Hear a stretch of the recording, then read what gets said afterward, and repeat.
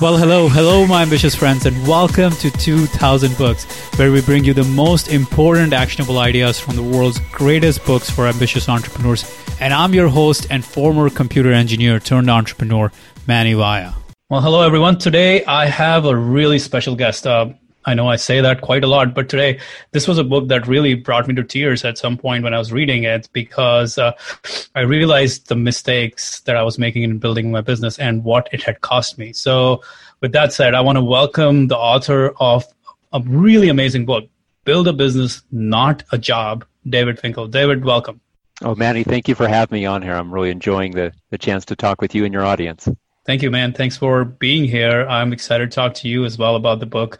The book is so good for someone like me, and I'm pretty sure for a lot of my audience, because a lot of us get stuck in building a business, which, we are running away from our jobs. I started this business because I was trying to run away from my job. I used to work in a Fortune 500 tech giant. I used to manage billion-dollar cell phone projects, and I felt stuck. So I wanted to start my own thing. And then, before you know it, my own thing has again become another job that I've created for myself. That's because right. I feel I'm so freaking special that I have to do everything. And that's probably I am one of the people that, I am a poster child for the people you've written the book for in some ways. So tell us why you wrote this book. What were you seeing that caused you to write this book? Well, I appreciate that. I love the idea. First of all, the 2000 book idea. I've been reading, for the last 25 years, between 50 and 100, 120 books a year myself. So I have actual useful books, plus the junk fiction too for fun. So I love that.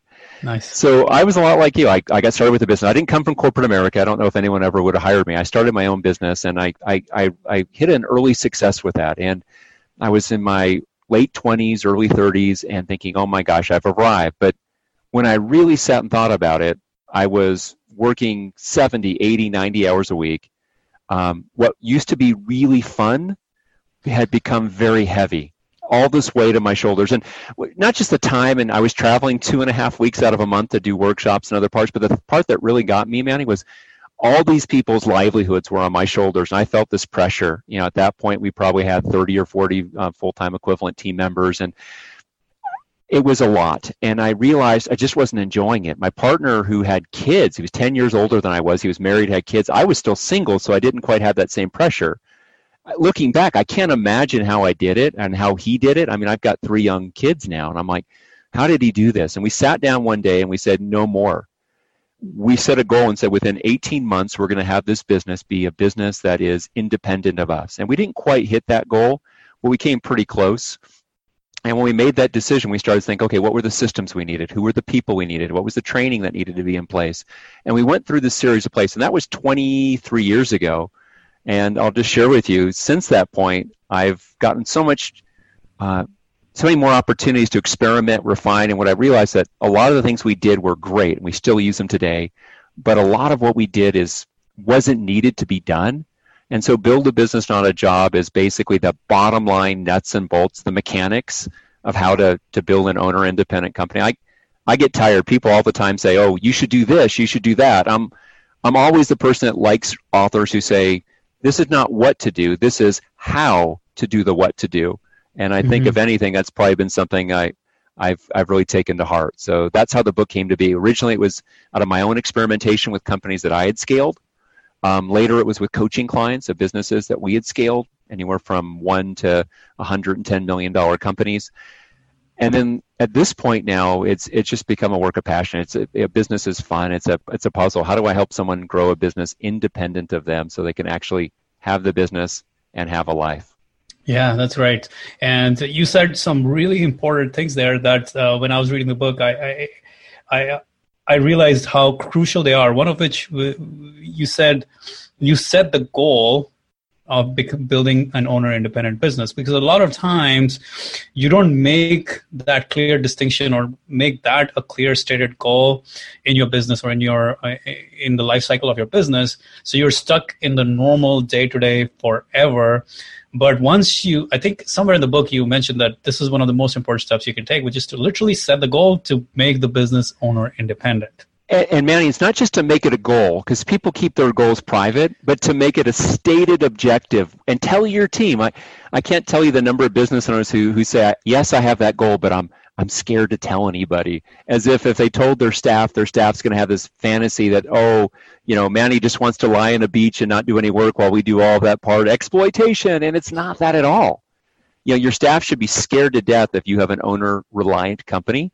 If you get hurt, or you lose interest, or something goes on in your life that pulls you away, their livelihood is gone. So an owner-independent business, a business that has strategic depth is what we'll say, that's a business that gives opportunity, it gives the ability for contribution, it gives people a chance to grow, and it gives them a chance to participate and get some of the rewards of having a career that actually has a growth trajectory versus the other. Your staff will appreciate that. They want that as long as it's something you're open about. Yeah, absolutely. And this is something that I have lately been discussing with my staff, and I've seen them being very, very welcoming of that, rather than say, oh no, this is why, or that sounds like, hey, exploitation or anything like that. Now, they have been very open. So I want to get into a little bit of your story, David, here, and tell us, because I know you were an athlete from your past life, and you've done a lot of other amazing things as well. So tell us a little bit about the business you were in. What kind of business was that was running you dry, and like the escape at that time? Paint a little more picture for me. Sure. Of that phase. So I played field hockey, which is rare in the U.S. for that part, but around the world, quite a common sport for men to play. And I was playing on the U.S. national team for about 8 years. I was training to play, and I was going to play in the Atlanta Olympics. And then in 1995, I started having all kinds of problems with my back and nerves, and turned out I had a tumor in my hip. No one knew about it. They ended up removing that about a week before the Olympic trials, and clearly I wasn't going to be able to try out, even though I'd been on the national team and had captained the national team for the U.S. Wow. Everyone has to try out. So I let that go, and it was heartbreaking, if you could imagine. I'll share a quick story on that. I was in San Diego living at the time, and this is God's honest true story. I walk out one day, I'm living in a attic of a garage because that's all I can afford, a converted garage. I go to the post box that's near where I'm at in Mission Hills. Lovely neighborhood, crappy garage I'm living in. And there's these people lining the street. And Manny, there's this guy running down the street holding a torch. I kid you not. I walked out at the street at the exact time on the one street that they were taking the torch, which they were running it all through all 50 states before the 1996 Olympics. And I just thought, God, how could you be so cruel? It's like I'm watching the parade go on without me. And it was at that point I met a person who became a really important influence in my life. His name was Peter, a good friend at the time. And he had been successful investing in real estate. And so he and I teamed up, and he taught me how to invest in real estate, buying houses. Toward the heyday of us, we were doing probably 200-300 single-family houses a year, buying and renting and or reselling. And we started teaching other people to do that. And that was the first business. We built it up. We were working at the end about somewhere between 1,800 to 2,500 mentoring, coaching clients per year we were working with. When I sold my half of the company, I was 35 at the time, and trying to figure out what am I going to do for the next iteration of my life. And that's, in a nutshell, really quickly what my story was. I enjoyed the real estate. I enjoyed the teaching of it.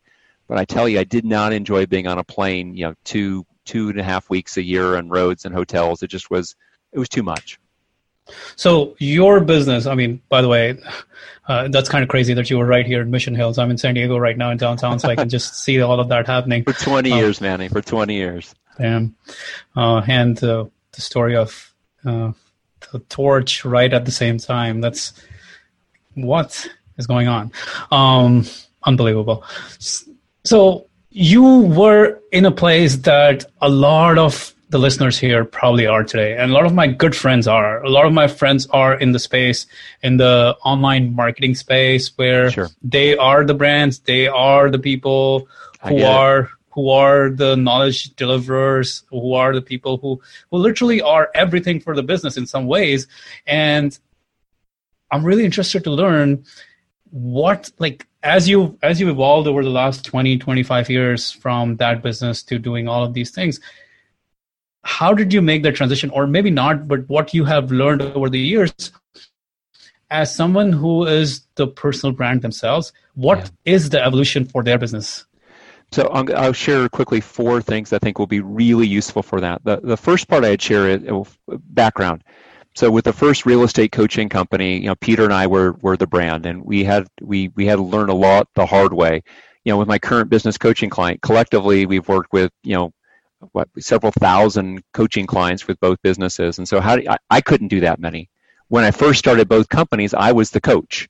Mm-hmm. And so how did I build a coaching infrastructure behind it? So the first thing I would say is, it seems impossible because everyone asks for you. You would say, I'm selling a service from my information business, which is some kind of consulting or coaching or live event. Well, why aren't you there, right? So it feels like we're the brand. But the reality is it's the person who actually is doing the selling that everyone asks for. So my first comment is, the moment I get my first successful salesperson other than me, it's like a light at the end of the tunnel. I realize, wow, if I were 10 plus years ago selling my first coaching client and I'm the one who brought them into the program, they want me to be their coach. Of course they do. I'm the one that they have the trust and the respect and the sense of connection with.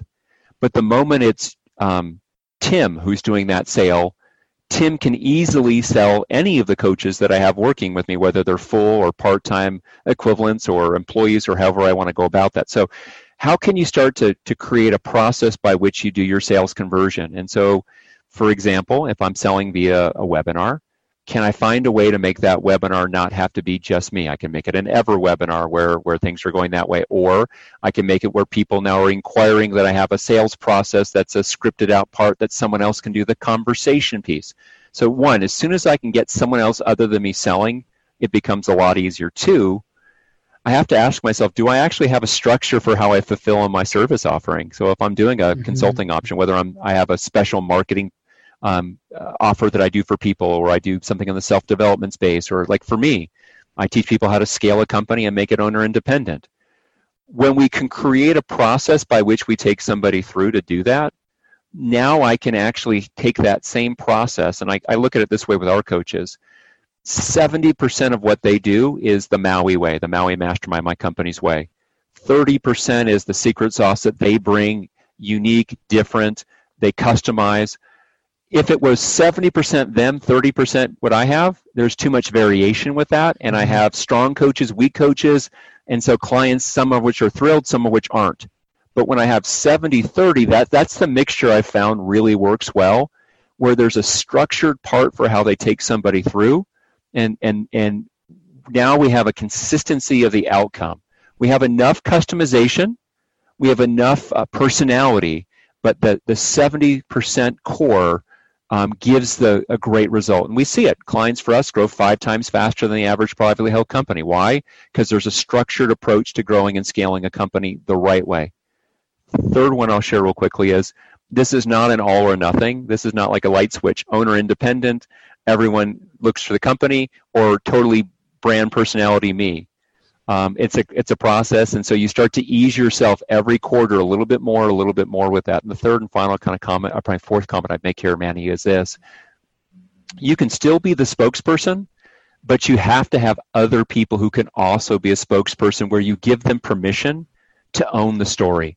What I mean by that is, I don't want my coaches talking about, well, David says this and David says that. I want my coaches to say, we.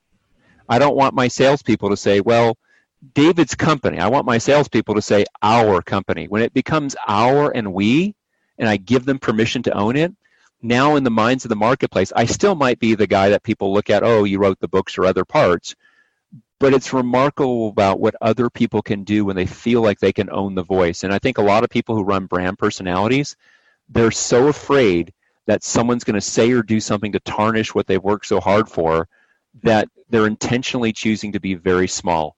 If I can communicate the voice of the brand, the boundaries of the brand, the values of the brand, I need to give people an opportunity to speak from the voice of us and we. Wow. That is really good, especially what the last point, because as someone who has a YouTube channel, I always think about, okay, well, maybe we bring someone else to do some of the summaries. Maybe we bring someone else to take over some of the content pieces of the puzzle, or some of the summary pieces of the puzzle, or all those different things, partly sometimes I get scared that they will not be able to do a good job or they will not have the same perspective. But then as we're talking about it, it makes sense. There's a certain level of, I think you talk about in the book, the more I think I'm special, the more I'm going to be stuck. That's right. And that's one of the biggest challenges, especially as a personality brand business, because I'm constantly thinking I am somewhat special, which I need to let go of that need to feel special and let the business do what it needs to do. That's right. And, here's an interesting comment here, which is, I'll say it for you, but it applies to any of your listeners here or any of the people who are viewing this on YouTube. One group of people knows your brand so well and they buy into your values, your vision for what you have. It's your clients, your customers, in your case, your viewers, your audience. I bet out of the tens of thousands of people who are watching this, there's at least one other person who is really good at interviewing, who is really insightful with that and loves the brand that you have. And he or she would probably be great as an additional person to extend your content reach. So consider that. And the other part I guess I would mention to anyone watching this is we all have this thing called an appendix, right? This useless organ in our body. Well, there's a second vestigial useless organ we have in our body, and no one realizes this, but it's called your control gland. And for most of us, we have we call controlitis, this inflammation of our control gland. We want to control everything. And the more I control it's fear-based, the more I basically have chosen to have an owner-reliant company that I'm trapped in. I've chosen to be self-employed. I've got to learn how to intelligently, healthfully, and profitably let go, not all at once, that's abdication, but in stages over time to my team, to my systems, and to my culture. Yep, makes sense. Are you running a business with annual revenues in excess of $1 million? If so, are you interested in discussing the greatest business and personal development books with other like-minded entrepreneurs who are also running $1 million plus businesses? If you answered yes, I invite you to apply to my $1 Million Book Club by going to milliondollarbookclub.com. You see, the $1 Million Book Club is a private book club and mastermind group where you get to discuss the greatest books and ideas with other like-minded entrepreneurs who are generating at least $1 million annually. So if you're interested in the book club, I invite you to apply for it at milliondollarbookclub.com. So let's actually talk about the stages or the levels you describe as the three different levels of a business, going from being completely owner reliant to being owner independent. Let's talk about level one. How do you define that? And let's get into it.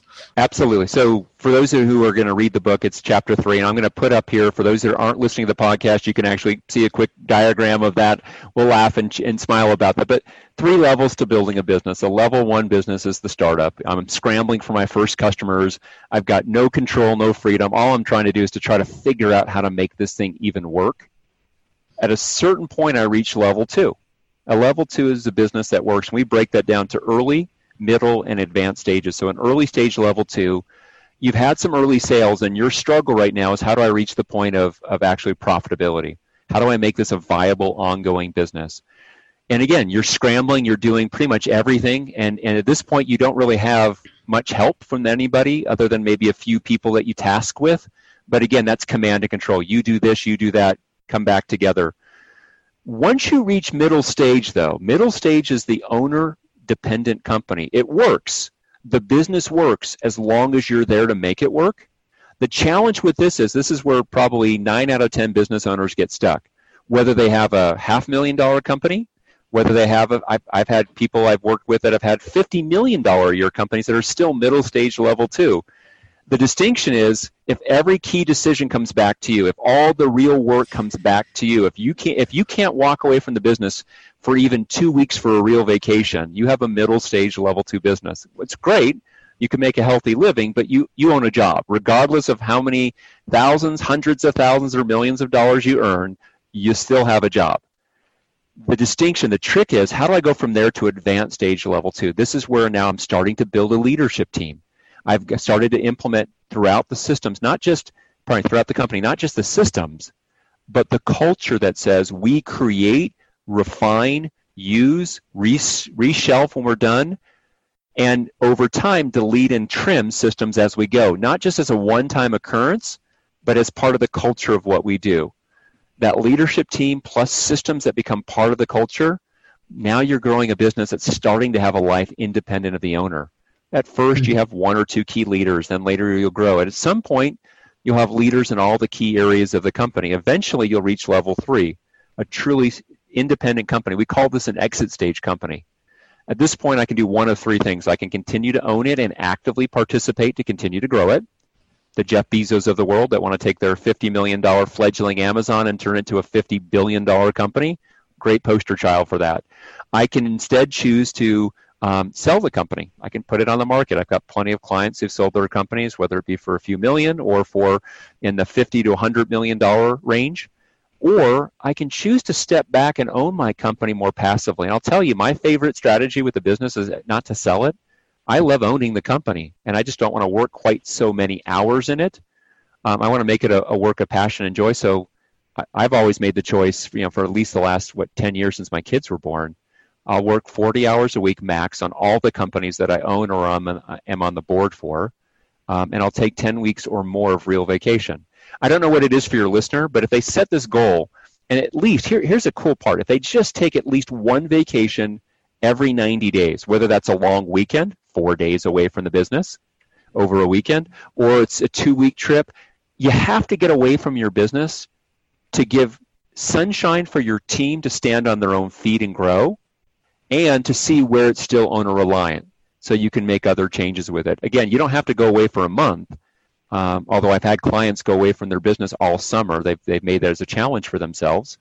But can I go away for a 3-day weekend? What happens to the business? If I can't start stepping away, I don't train myself to let go. I don't train my team to be independent of me. And I don't see where the company is most reliant and dependent upon me to fix that. Mm-hmm, mm-hmm. So we covered quite a lot of ground here. Let's start with the first level, the startup phase, right? Sure. That's the product market fit. That's how I saw it. It's the stage where you're not yet sure if your product will meet the demands of the market, or you're trying to fit. You're still trying to make the sale. Like, you're still trying to see if the product has any legs and if it will sell. Right. That's right. So in that phase, like going from that to level 2 beginning phase, it's a lot of product market innovation or product market iteration or whatever you want to call it. But as soon as you get to early stage, level 2, now you really have to focus on selling. That's right. Now selling becomes your core. If there was like one thing you need to do, that is to sell. That's right. Right. And now I'm kind of saying this because I'm trying to see if I can put all of these in perspective. Now at level 2, middle stage, you're also selling a whole lot because it's still quite a bit of your job. And I find myself in that stage right now where I'm stuck in exactly what you said. The challenge is that my employees are dependent on me right now, where they're looking to me to tell them what to do next. Otherwise, they go off into the weeds and do stuff like spend 3 days watching training videos rather than do specific productive things. So that's where, what are the things as a level 2 middle stage business owner should I be focusing on? Absolutely. Yeah. So let me give you a quick technique here. This is a wonderful tool we use with our business coaching clients. We call it the sweet spot analysis. And there's a copy of it in Build a Business, Not a Job. I'm almost certain it is.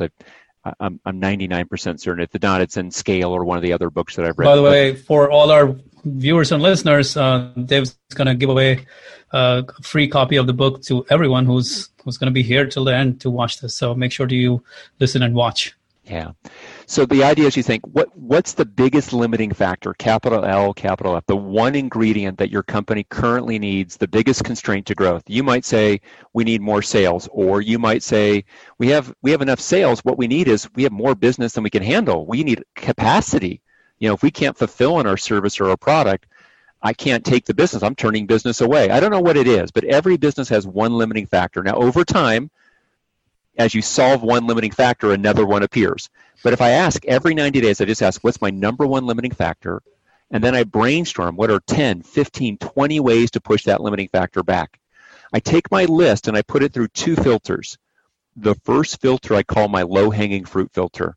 I ask of every possible idea, and I ask, is this a low-hanging fruit? Is it easy to do?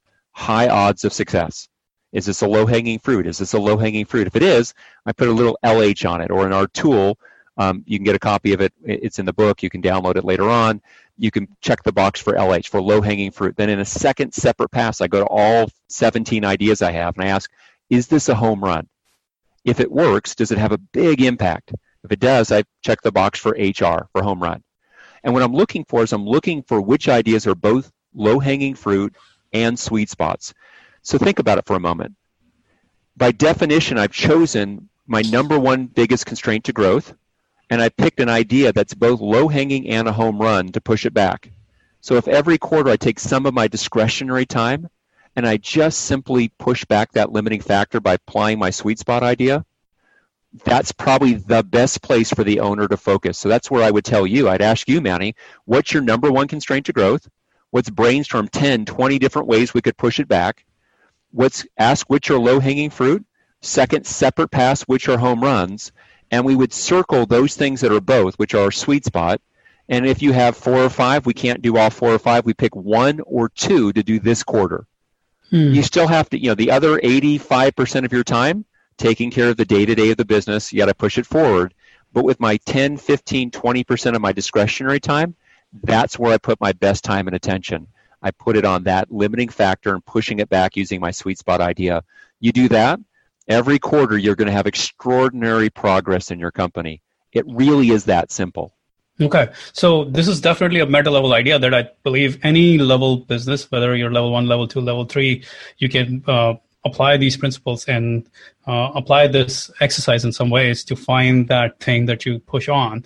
Now, let me ask you, from all the experience you've had over the years working with different kinds of businesses in the 6 to 7, early 7-figure range, what is this, like, where do they get stuck in middle stage, level 2? What are the levers you get them to pull the most? Like, what are the things that challenge them the most? Yeah.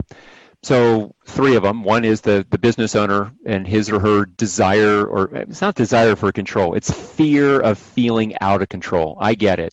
It's not that I want to be in control, because I know I don't want to be in control. I just hate feeling helpless, or I hate watching things happen where I'm not at all, where I'm out of control. I hate the feeling. So that's the first one. I've got to learn to intelligently, incrementally let go. And here's a quick idea about that. So let's say you have a staff member, Manny. Mm-hmm. Let's say you have Gurpreet works for you, and Gurpreet has been with you now for 4 years. And so you're having him now do all the actual publishing of your posts online for the video and or for the podcast side. You ask yourself, okay, right now Gurpreet keeps coming back to me to tell him what to do. What if I were to give him ownership of this functional responsibility in the business? I ask, where does he stand on the capability spectrum? On a scale of 1 to 10, how capable and experienced is he in this area? You might say, well, you know what? He's been doing this for 4 years. He's an 8. In which case, I can easily hand that to him, and I can set, here's how I'm going to check in. Here's what my informational needs are. I want to know each week that you've done this, or I want you to put it up on the project management system so I can see that the tasks were done. Or I want you, when we meet bi-weekly, to update me if there's any problems that are going on. Whatever your needs are with that. If you're talking to, let's say it's now Carlos, and Carlos has been with you for 2 weeks, his capability of that might be a 2. You can't give him ownership of it at a 2 on the capability spectrum. The mistake I see, Manny, is people say, well, I tried giving people control and ownership, and they just screwed it up, and it caused lots of problems. Well, what happened was they gave someone who was a 2 on the capability spectrum out of 10 the ownership, and he or she wasn't ready for it. Or they treated the person who was an 8 as if he was a 2, and they basically made them want to leave, or just to say, screw you, you do it your way if you're going to be that micromanaging. So what I need to do is I need to adjust how I manage that person relative to their capability on that spectrum. So that's one thing. It kind of comes back to the mindset. Where does this person stand on this functional responsibility in a scale of 1 to 10 on capability and experience? The higher they are, the more I should be hands-off in how I manage and just set what the criteria of satisfaction is. The lower they are, the more I'm going to have to train them, coach them, walk them through that, let them follow me along. 1. Number 2, the place they get trapped in this thing is they think that only they can do something. I'm the only one who can interview to draw out the right answers. Well, you are probably incredibly good at it, Manny, but so are about a million other people out of the billion on the planet Earth. I thought I was the only person who could ever write some of the things that I've written. Well, there's some professional writers out there that can write circles around me. I can do some hiring of them and have them do some of the heavy lifting and some of the drafting for me with my ideas that I dictate. The other side of it for you, the third one here, is you're either really strong operationally or you're really strong sales and marketing. That's 90% of the business owners. There's 10% that are really strong in the financial piece and stink at both the others, but we'll play the odds here. Mm-hmm. If you're really good operationally, your first key hire is someone on the sales side. No question about it, or marketing. If you're really good sales and marketing, you've got to get a really good operations person. So I came from a background, I was always really good on the sales marketing side. My first key hire, her name was Paige. When I hired her on, my business was doing just around about $1 million a year.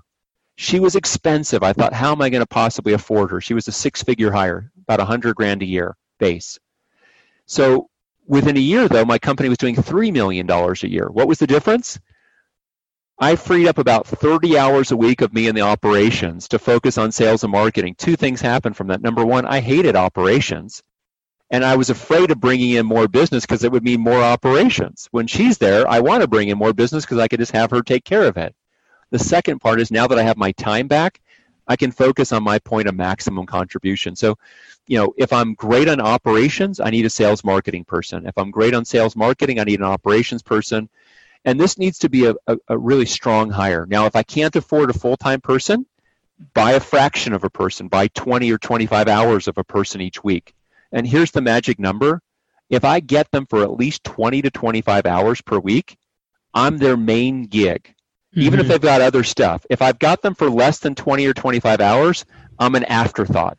But as soon as I get over that 20 to 25 hour hump and I set the right expectations, I'm fine with them having other clients. I just expect that when push comes to shove, my stuff gets shoved to the top because I'm the biggest client for them. And that's something that I just have to clarify for whoever I bring on to do that, if I have to go that part-time route.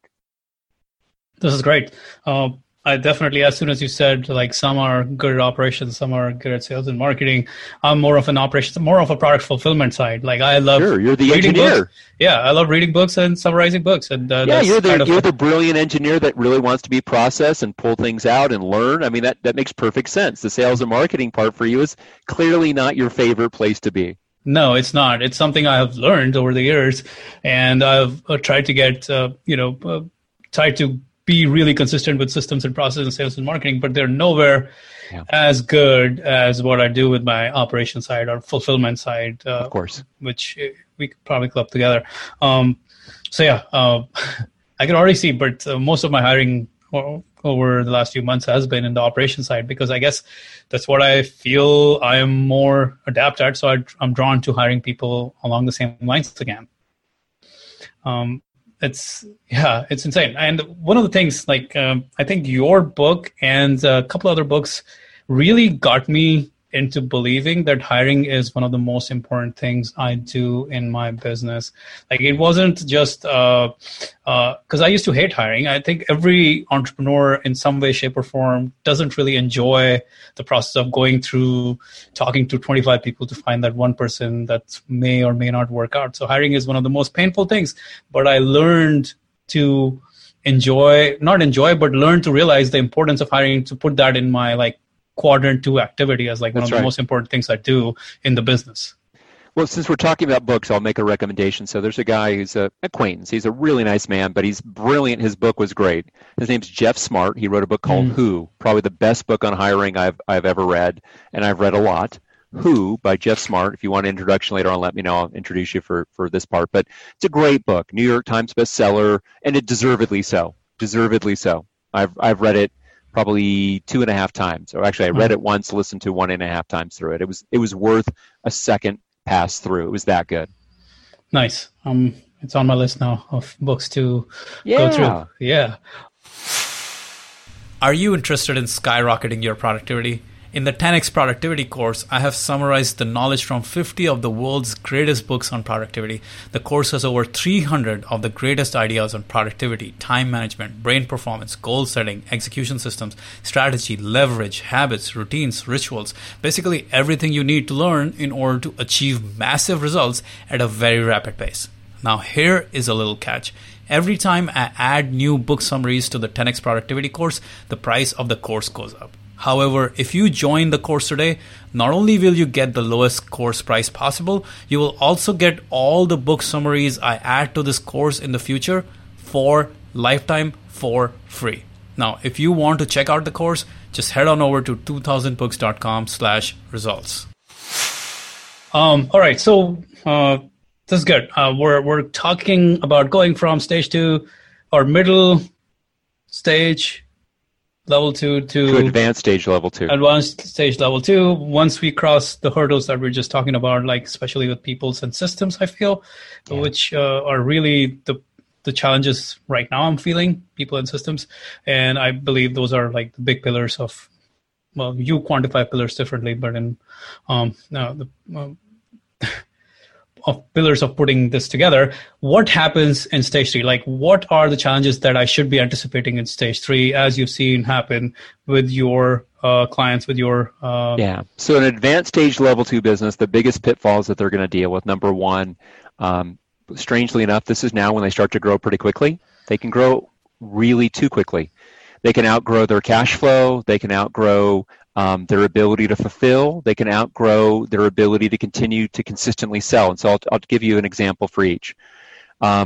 If I have to put my money in up front and it takes me 90 to 120 days as a cash flow cycle to get my money back, between when I have cost of goods sold and when I actually have collection on that, that's going to be really difficult. I've got to have enough cash reserves to handle that if I scale up. And so I've seen some of our clients get stuck in that cash crunch period. As long as you know it and plan for it, you can be smart at it. So if you have the longer time between when you have to spend money on cost of goods sold to produce your product or your service and when you collect, the more carefully you have to manage cash when you grow. The shorter that period, the easier that becomes and the less of an issue it is. If it's the production side, here's where it hurts people. They start to outgrow their ability to consistently produce, and what happens is the quality goes way down. And now the reputation and their brand gets strongly knocked. They start getting bad reviews, especially in today's world. I mean, whether the reviews be through conventional places like Yelp, or if it's an information person, it's, David, that last book, well, gosh, the first 3 were great, but that last one, on the Amazon reviews or something. So we got to be really careful on quality with that part. The best way to control for quality is not just systems. Systems by themselves will be ignored. And I'll say that again because I watch it with our clients. Systems by themselves will be ignored because most people, what they do, they say, here's the systems you must follow. They kind of come top down. The only way that systems truly work well is when it becomes part of the culture of the company, which means bottom up. Even if I have people who work for me and I have systems and I ask, Letty, here's the system for how to do this. I need to give her a voice about the system. You know what? Can you use this system for the next 60 days? And then I want you to keep a notebook about the different things that work well about it and how we can improve that system. The moment she has a voice where she feels that she can actually give feedback that will be listened to and where valuable, implemented, she's now going to buy into those systems because she's not just a passive prisoner to the systems. And now I can control for quality. And then on the sales marketing side, this is what happens. I overstaff my operations with fixed cost. I have a slowdown on my sales, and now I'm way overstaffed. And so what I need to learn is how can I make sure that if I don't have consistency with cash flow, like if I have to keep selling and selling, then I have to be more cautious about what kind of fixed overhead I take in terms of scaling my operational capacity. There's a couple ways to do that. One way, for example, for our coaching business, we have hundreds of clients who pay monthly. That's a very consistent cash stream. Because of that, I can staff with a lot more predictability. There are other people who teach about business and all they do is sell seminars or they sell coaching as a package, 60 days of coaching, 90 days of coaching. That model requires a lot more flexibility on staffing because they might have a big sales month or a low sales month, which requires me to staff appropriately. And so if anything for your listener, if there's a way they can turn their income stream, a portion of that, into this recurring piece of it, I don't want to sell a workshop. I want to sell a series of this. I don't want to have a relationship that's one and done. How do I build a relationship and have enough of a track record that I can predict some of my cash flow over time? Because it makes staffing real easy. If I can't predict staffing, here's my one suggestion to your viewers, your listeners. Use some outsourced solutions that give me more control, even if I have to pay a premium for those outside subcontractors. Mm-hmm. Because if I do it all with in-house staff, even though it's the most economic way of doing it, I can almost guarantee what's going to happen, because it happened to me. I had a business. We were growing at about 45-50% per year for a 4-year period, so I staffed up. And then we had a sales down. We dropped by about $2.5 million in sales. I was overstaffed by about $100,000 per month. I fought it. A year later, I had to make some cuts. It cost me $1 million of profit right there, mm-hmm. because I kept that payroll on too long. So I just need to be aware of that. If my cash flow is up and down, I have to be more conservative with that. If my cash flow is predictable, I can staff and scale accordingly. Nice. I know we have so much to talk about, but we're running out of time here, David. I know I want to be respectful of your time. Otherwise, we'll be talking about it for a long time. But for some of you guys who might be interested in talking to David, I will have you on the $1 Million Book Club as well. I'm excited to have you on that, where it's people who have $1 million plus businesses who can talk with you and discuss some books. So we'll keep that on the back burner for now. That happens later in, I think, earlier next year. But David, for those who are itching to learn more about what you do, now that they've gotten exposed to this idea, tell us where to find you, where to find the book. I know you're giving it away for free as well. So tell us all about Sure. what you guys do. So they get to MauiMastermind.com. That's our website, MauiMastermind.com. So MauiMastermind.com. They'll find a copy of Build a Business, Not a Job there. They can get it for free. 3 different versions of that for free. They can get a Kindle version, a PDF version, or an iPub version from that. If they want the physical, they can pay the shipping and handling, and we'll send them the physical hardcover version. If you are on Amazon, you can also go to Amazon and buy that, or any of the other books that I've written on Amazon for sure, Barnes & Noble, with that part. But what I would encourage them is, on the site, there's actually one other thing I would really encourage them to do. We have our Business Owner Toolkit, which is a series of about 16, 17 different videos and PDF tools, and it's also on there for free. I think they'll get some great value. My belief is that we give enough value, whether it be through the articles I write on my syndicated column for Inc. or other places, and the right people find us. So take advantage of that. If you know of another business owner, pass the word on to them, him or her, but MauiMastermind.com. And by the way, I've been listening to your podcast, Scale. Love it. For anyone who's struggling with the different perspectives on Build a Business, Not a Brand, highly recommend that one as well. It's Scale with Jeff Hoffman, I think, right?